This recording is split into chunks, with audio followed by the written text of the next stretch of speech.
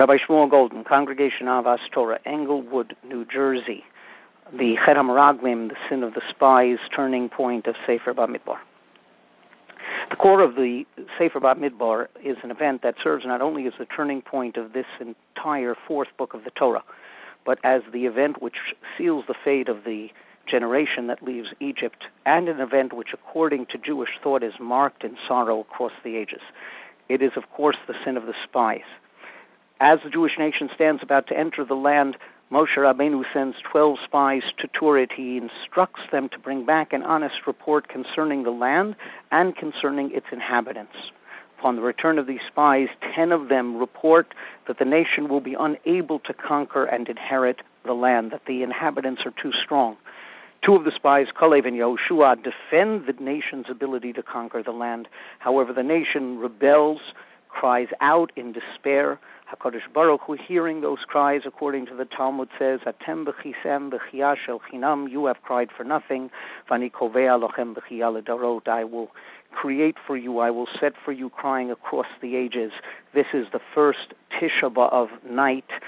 This is the first of many Tisha B'Avs across the ages, a day that is marked in sorrow and tragedy across the ages.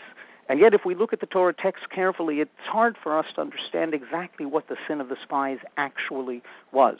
Moshe Rabbeinu says, bring back an honest report, and that's what the spies do. At least they bring back their perceptions. They say that we believe, or they seem to say that the nation cannot conquer the land.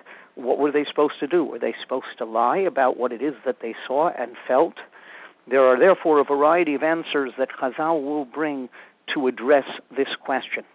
There are those who suggest that the sin of the spies lay in the fact that they changed the nature of their task. They overstepped their bounds. When Moshe Rabbeinu sent them into the land, he wasn't asking them whether or not we could conquer the land. He was simply asking how. What's the best way to do it? When they come back with one word, Ephes, however, they move from how to do something to whether or not it can be done. That was never meant to be the question. That was a given. HaKadosh Baruch Hu would enable us to enter the land. The spies were simply supposed to determine the best way to do so. Others suggest that the sin of the spies was a loss of faith in themselves and in the nation. The last words of their report seem to underscore this. We saw ourselves as insects. We were in our own eyes as insects when we saw the nations in the land, and so were we in theirs. It's a Freudian slip, centuries before Freud. They're saying we saw ourselves as nothing. They turn to the nation and they say it's all a lie. Since we've left Egypt, God has told us that we can be strong, that we can conquer, that we can. We believe we can't. We felt like insects. We felt like nothing. We're still those slaves that have left Egypt. And once we saw ourselves that way, so did we appear in the eyes of those who perceived us. There is, however, it seems to me, yet another possible answer to explain the Chet HaMeraglim. What the Meraglim do, what the spies do, is they turn their perceptions into reality and their feelings into fact.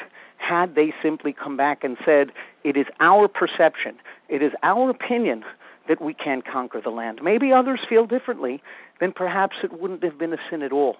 It was because they said, we can't do it. It's because they took their positions and made those positions concrete reality that they sinned so deeply. This is a sin of which we are all guilty so often, particularly in the religious sphere. We see our own positions as correct. We see our own perceptions as the only ones that make sense. Everyone to our left is not necessarily religious, and everyone to our right is a fanatic. We've got the answer. We're correct. We're the right ones. Perhaps if we can learn from the Chet HaMeraglim that we have to exercise a sense of humility in our own perceptions, a recognition that this may be what we think is right. This is what we think is correct. We are willing to entertain the possibility within the stream of halacha, within the context of Jewish thought and law, of other opinions and other perceptions and other approaches.